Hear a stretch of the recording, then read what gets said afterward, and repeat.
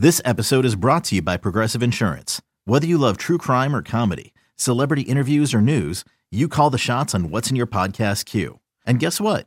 Now you can call them on your auto insurance too with the Name Your Price tool from Progressive. It works just the way it sounds. You tell Progressive how much you want to pay for car insurance, and they'll show you coverage options that fit your budget. Get your quote today at Progressive.com to join the over 28 million drivers who trust Progressive.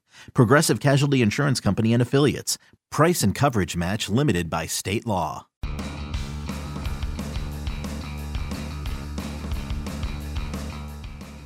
Welcome into the Pipeline Podcast. I'm Jonathan Mayle from MLBPipeline.com. Both Tim McMaster and Jim Callis are on vacation, although not together. That would be a good time, I'm sure. They should be back next week. I will be joined by Pipeliner Mike Rosenbaum in just a little bit. We'll be talking all things Arizona Fall League, maybe touch on some September call-ups.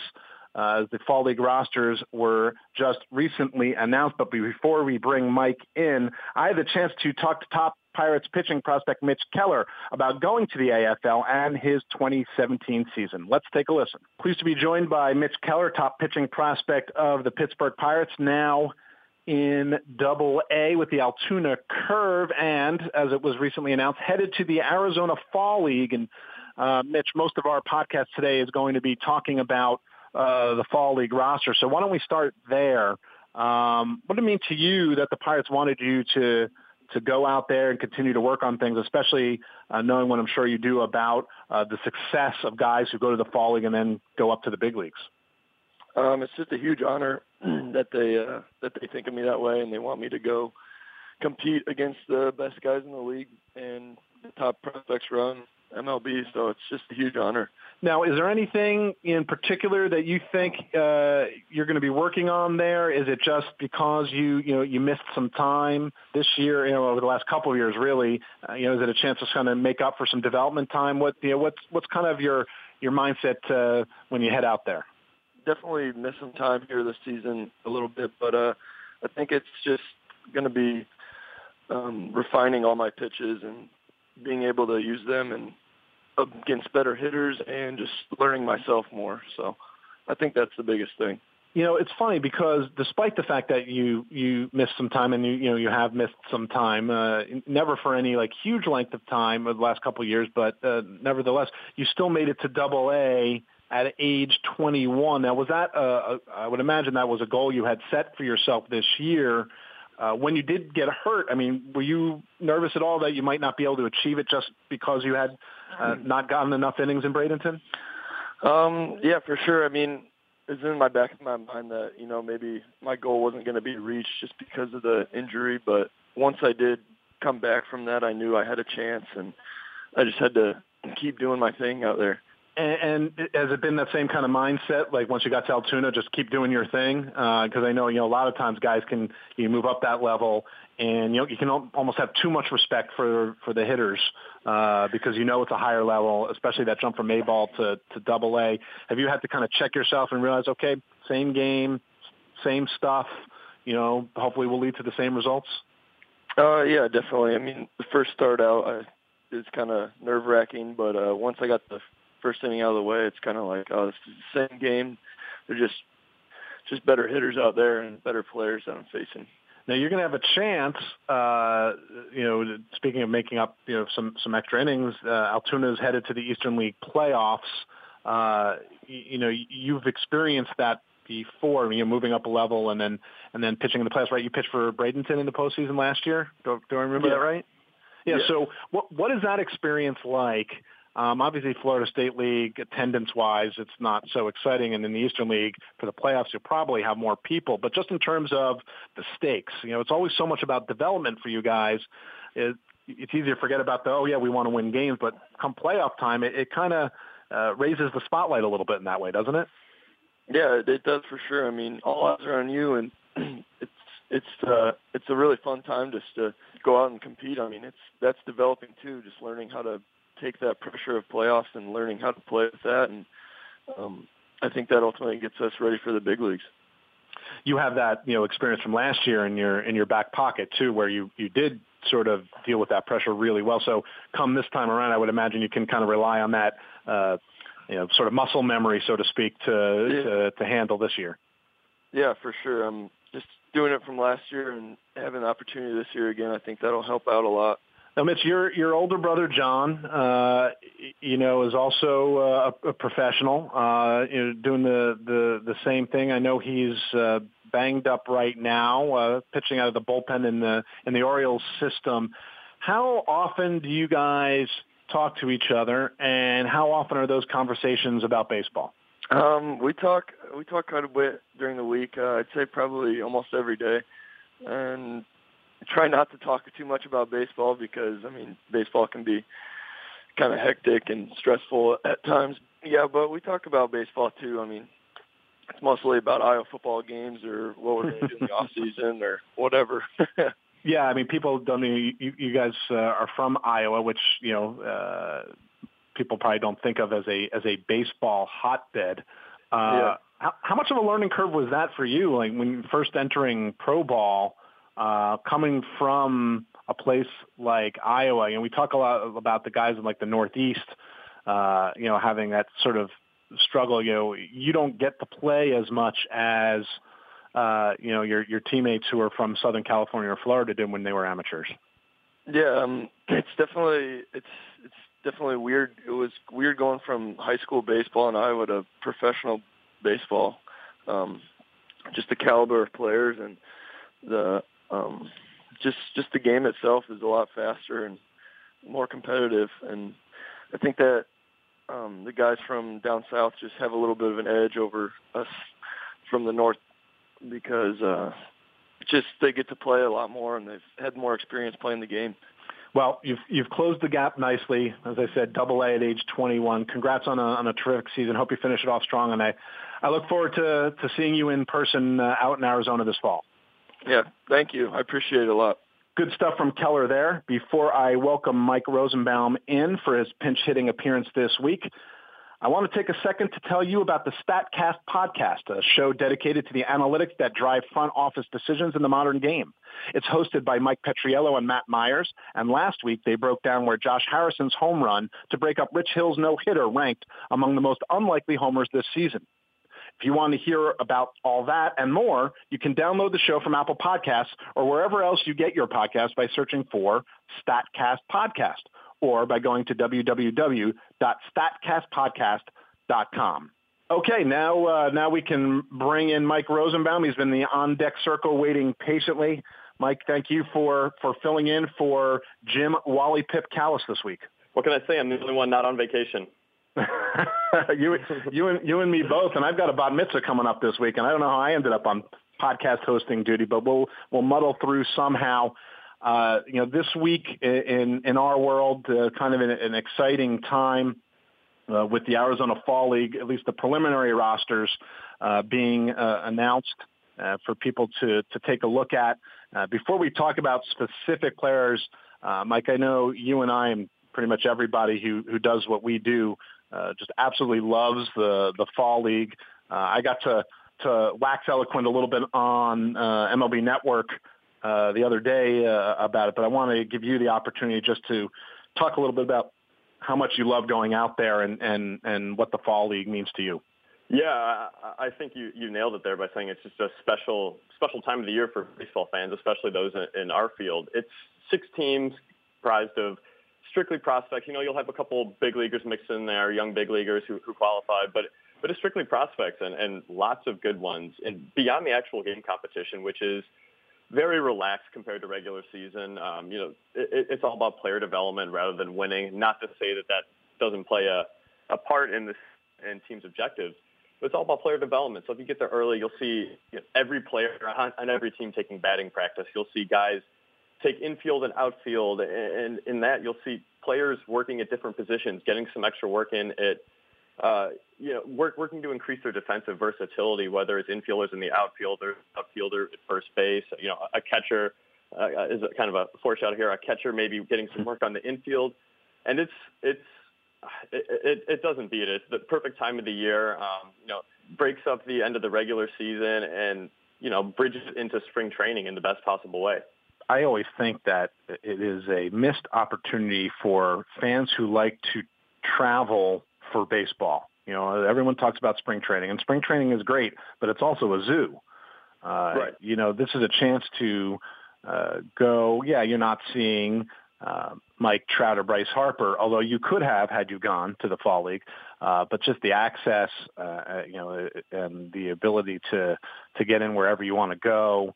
I highly recommend it as a fall getaway, pretty much anytime anybody asks. So let's get to your foreshadowing, because I think what we should do is let's go through each of the 6 fall league rosters and pick out a guy that we're really looking forward to seeing. And it doesn't have to be a guy on the top 100, though it can be. So let's start with Glendale, where the top 100 guys are Mitch Keller, who we just heard from, Yusniel Diaz, and Francisco Mejia, who you sort of teased, talking about guys getting a chance to play other spots. Is that the guy that you're interested most in seeing? Yeah, and it's because Mejia, as many of our listeners know, he's a catcher. He's played all but one of his games in his minor league career at catcher. But in the fall league, he's listed as an infielder. He'll be playing third base, which, you know, is fascinating, first of all, just because the bat is so impressive that the thought of freeing up that bat and potentially getting him to the big leagues faster is very exciting for, I'm sure, for Indians fans and also just for prospect fans as well. Yeah, it is interesting in that, you know, we could spiral into a whole different conversation about what this means for the Indians' big league roster in the future, but they will have some decisions to make with Jose Ramirez and Jason Kipnis. He, you know, returns to health. They've got catching locked up. So I think that, you know, next year you're going to see Mejia, and maybe he moves around a bit, you know, third, catches a little, maybe DHs some. The fact that he's a switch hitter certainly helps. They think his bat is just about ready. So, you know, they're going to have to figure out a way for him to play every day, I would think, for him to be in Cleveland. And this may be a way for him to do that. We'll have to see. I'm, you know, this is the Pirates team, and I'm often accused of being a homer, and I'm good with that. You know, Cole Tucker is a guy that I'm very excited to see, kind of a surprise first rounder from a little while ago. He's gotten so much bigger and stronger without losing any speed. He's up in Double-A now. He's been banged up some, so he's making up for lost time. So, you know, the last time I saw him at all, he was kind of a string bean. And then I saw him this spring training, and I almost didn't recognize him. So I'm excited to see him play on this stage in his own backyard. He's from Arizona, so he'll be playing home games wherever he is. So that'll be fun for him to see. Continuing on your Pirates thought here, I'm going to add big left-hander, 6'5" left-hander Taylor Hearn to the mix too. Yeah. Really, really good stuff. Big fastball, mid-upper 90s fastball has piled up strikeouts this year and for Bradenton, and I'm curious to see what his secondaries look like in the AFL. Yeah, and he's missed some time as well, so that's what he'll be working on, I'm sure. All right, moving on to Mesa. The top 100 guys are Victor Robles and Kyle Tucker. Makes up a fairly ridiculous 2/3 of an outfield. You can take your pick, Mike. Who would you like to talk about there? I'd like to talk about Kyle Tucker just because I've seen Robles in the past before, but this I figure will be my first extended look at Tucker. Mm-hmm. You know, another 20-year-old in Double-A. It seems to be a theme among some of these outfielders in this year's fall league. He's really upticked in the power department this year, which really wasn't a question of if it would happen. It was more of a matter of when. And it's come on quickly this year in High A and now in Double-A. He's continued to hit for average, runs the bases well. You know, he's one of a single-digit number of 2020 guys this year in the minor leagues, and this is basically priming him for the jump to Houston at some point in 2018. Yeah, I mean, this was a guy who was untradeable, and you can sort of see why. Right. Did you see the video they were down to their last strike, and he had a go-ahead 3-run homer a couple nights ago, and he had a pitcher's pitch. It was like at his ankles, and he golfed it out. He does that. You'll see him hit balls, catch them on the outer half, and you're like, okay, that's probably maybe a line drive and left center field tap, and it's clearing the wall with ease. It's just a very unique bat path that allows him to drive the ball, even on pitchers' pitches. Yeah, he doesn't do it. He doesn't do it pretty, as they say. You would not do a how-to video. I've always liked, not that he's the same player, but the sort of Hunter Pence kind of comp where you're like, why does this work? Oh, but it does. So you don't, if it ain't broke, don't fix it. So, and he's not a burner yet. He's been stealing a ton of bases. So all that's good. Now, we shouldn't give Victor Robles short shrift just because we've seen him and we've talked about him a lot. He is the highest ranked prospect as of now. And keep in mind, the rosters are going to change. They're not complete. Things will change. Francisco Mejia is going to get a September call-up. Let's say for whatever reason there's an injury and he ends up on the Indians postseason roster. He's not going to make it out to Arizona in all likelihood, or at least will be late. So things can change a lot. But, I mean, Victor Robles is, as tooled up as they come. The speed has been there. It's been interesting to see. They always say power is kind of the last thing, Mike, to come, and it's starting to come. Last I looked, he had like 35 doubles. Those are going to start to turn into homers as another young guy who has reached Double A. But it's going to be fun to watch him. We saw a lot of these guys in the Futures game, but that's like one look for a couple of at-bats, kind of crazy setting. To see him day in and day out in Arizona is going to be a lot of fun. Yeah, I don't think I need to say anything more than that. You nailed it right there. It's going to be a lot of fun watching these two in the same outfield. Yeah. Speaking of guys who'll be fun to be in the outfield, let's move on to Peoria, shall we? Sure. Because there's Luis Urias from Padres, nice player. Kyle Lewis, the 2016 draftee, who's coming back from that knee injury with the Mariners. And then there is Ronald Acuna, who is about as exciting as any prospect, and I probably get more tweets about him than any single player. He's in our top 10, and yet people think he's underranked, and you know what? He probably is. I mean, he's 19, he's in AAA, and he's raking in AAA. What else does this guy need to do in the minor leagues at this point? I really don't know, and it's kind of been a conversation I've had with myself working on some articles in the past couple of days, and conversations with you as well. Is do the Braves call him up in September, because he has nothing left to prove in the minors? It's just a matter of whether they want to give him the exposure this early, whether it fits their timeline. But right. Oh man, does he have some tools? It's between him and Robles. I mean, you can't go wrong with whom you prefer. Right. No, I agree. I think maybe the surprising thing is that the power for Acuna has already shown up. I mean, he's 20-40 this year. Too, Yeah, 20 homers, 40 steals, ridiculous arm that he did show off in the Futures game. It is all there. Too.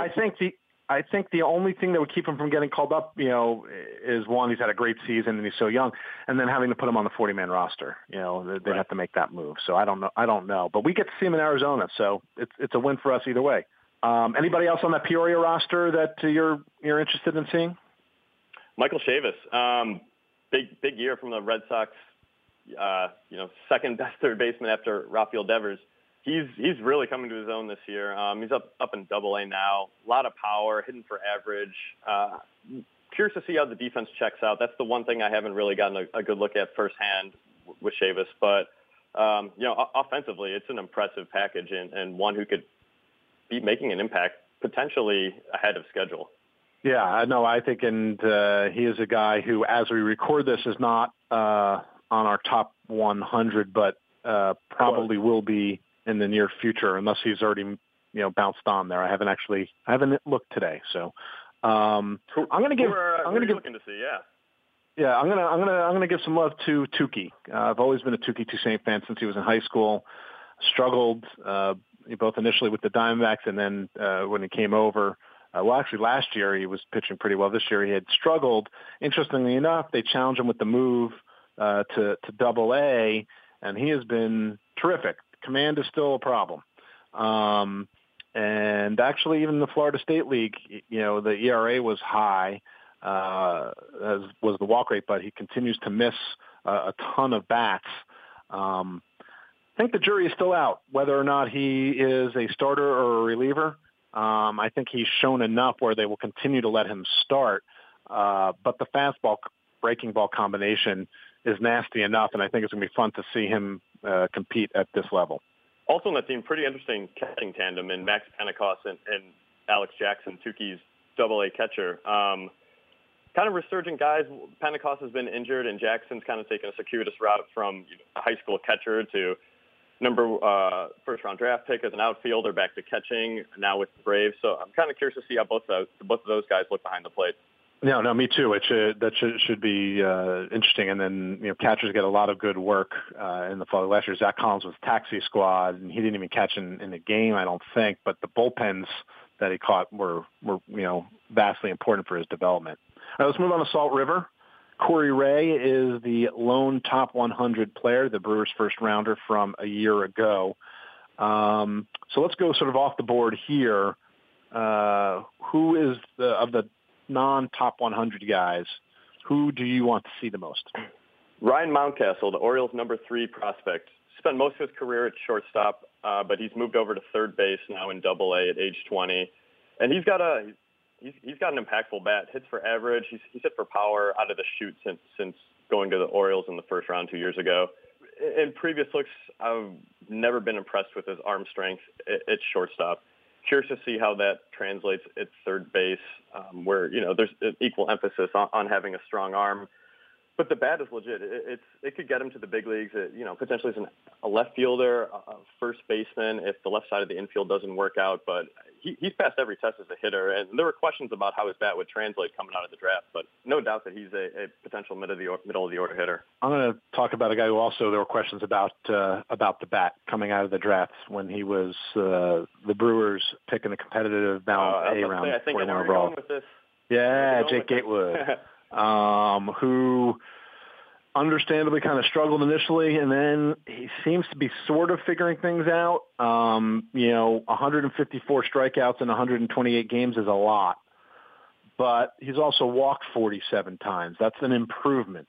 He still has a ways to go, but he's going to have to hit because he's now a first baseman, which it's funny. I don't think anyone thought he was going to play shortstop.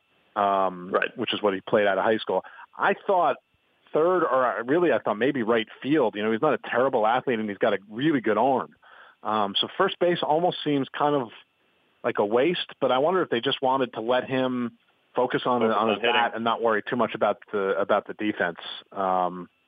I could see that. But he's made it to Double-A at age 21, and for a guy who I think if someone had said that he was going to spend 2 or 3 years in a complex league or 3 years before reaching full season ball, would have believed it. So he's actually kind of ahead of the curve. I mean, you think about it, if he turns 22 at the end of September, he's like a college junior, and he's in Double-A. So again, seeing he just made it to Double-A, so he's going to be facing more of the same kind of pitching in the fall league. Seeing how he adjusts and how he swings the bat and how much he can make contact should be an interesting storyline. An interesting note on him is, the Brewers can't say enough about how important it's been to his development this year that during the off season he either had his vision glasses prescription improved or adjusted appropriately, or he was fitted for the first time for contact lenses, and they think that those vision improvements have done wonders for him this year. Wait, so what you're saying is there's a direct correlation between seeing and hitting? Allegedly. I don't know if there's any science behind that, but why don't you look into that? We'll report on that back maybe next podcast. Let's get to these last couple of rosters before we're out of time here. Scottsdale, the Scorpions, some interesting guys, a pair of Yankees in the top 100, Estevan Florial, the outfielder, and lefty Justice Sheffield. I'll let you take your pick if you want to pick one of those guys, or there's someone else who interests you more. I'll go with Florial almost by default. Since we've been talking about young, tooled-up outfielders so much already, he's just another one to add to the list. He's hit his way and performed his way into the top 100, and it's all around tools, power, speed. Outstanding defense, and he's only 19, so I'm excited to get my first look at him. How about you? Yeah, and I mean, he's a good one too. He's one of those guys that I could see a couple of years from now, we're talking about him like we're talking about Robles and Acuna. Of course, we said that a year ago, but Acuna did it all in one season. It may take Florial a little bit longer, but I think the thing that kind of is interesting to me, and I'm not going to talk about Sheffield, although I'm a huge Justice Sheffield fan. We actually had sound from him last week as producer Danny Wexman was down in Harrisburg and talked to him as he's coming back from injury. Great to talk to, good lefty. Is the fact that there are Angels who are interesting. I do the Angels top 30 list, and it's been rough, but it's getting better. And Matt Thaiss and Taylor Ward will be there. I'm still not 100% sure about either one of them, but, Thaiss has hit, maybe without power, but he's hit. Taylor Ward has reached an advanced level as well. So, two first rounders that, for different reasons, were kind of, maybe they were head scratchers for some. They were for me. But to see them in the fall league, I think it's actually kind of a sign that ever so slowly the Angels system is turning around a little bit. I wouldn't go nuts about them, but it looks like they're starting to produce some interesting talent. Which of the two are you most excited to see? I think Ward. I mean, Thaiss is just kind of like, he's a hitter. He plays first. He doesn't have power. Now, it'd be interesting to see if the power starts to show up in the fall league, which is generally a hitter's league. But I want to see Ward behind the plate as well. So those are the two. Neither one of them are these like, whoa, like Florial is, or the outfielders we talked about before. But yeah, I think Ward would be the guy. Just I want to see him handle, the high level of pitching and how he does with that. All right, let's hit the surprise squad here. As of right now, there are no top 100 players, which means we should pencil them in for the AFL Championship. I always feel like whenever you handicap these things based on who's in there, that's kind of how it works out. But that doesn't mean that there aren't interesting guys on this roster. Who stands out for you? I'm going to go a little bit off the board here and go with Brandon Lowe, a second baseman in the Rays system, currently number 18 on their list, a list that I do. He was a bat first second baseman in the 2015 draft, a third rounder. Struggled early, but really he's come on strong this year. Left-handed bat. Offensive first profile at second base, raked in the Florida State League. He's in Double-A right now at 23. I'm intrigued to see what he offers defensively because I've heard very good things about his bat. I'm just trying to get an idea of what the entire package is like. But he's a guy specifically I'm looking forward to seeing. Yeah, no, there are some interesting guys, some interesting arms. I think because I do the Cardinals list, and so I'm going to go with Sandy Alcantara, who, was kind of had like a big up arrow next to his name a year ago, just because of the arm strength. He's got plenty of it. Yeah, plenty of arm strength and a really good changeup. The breaking ball was sort of a work in progress, as was the command. And it's funny, like he hasn't had a bad year. They moved him up to Double-A, and he's 21 still. He'll be 22 by the time the fall league starts. There were some very good things. He didn't miss a ton of bats, and he was a little more hittable than you'd think he would be given, his size and his stuff. He's 6'4", and he's, up to the upper 90s, touching triple digits at times. So I think working on his command will be important. Otherwise, this is a guy that I don't know if eventually he's a reliever. It's way too early to do that. But being able to go to the fall league and, pitch in shorter stints and go right after hitters, I think that could be a lot of fun. We have to be honest. We do enjoy all of the radar gun readings. So let's see if he has enough left in the tank at the end of a long season where he's thrown 125 innings to hit some triple digits. Should be fun to see. And just to point out, he's made his last 3 appearances in Double-A out of the bullpen. I don't know if that's a precursor for what's to come, either in September or in the fall league. But those have been his only 3 relief appearances of the season. Yeah, it may be just watching his innings total too. So we'll have to see. I mean, the stuff would work out of the bullpen, and Trevor Rosenthal was a really good starting pitching prospect in the minors. And then we saw what he was able to do, at least initially, out of the bullpen. So we'll see.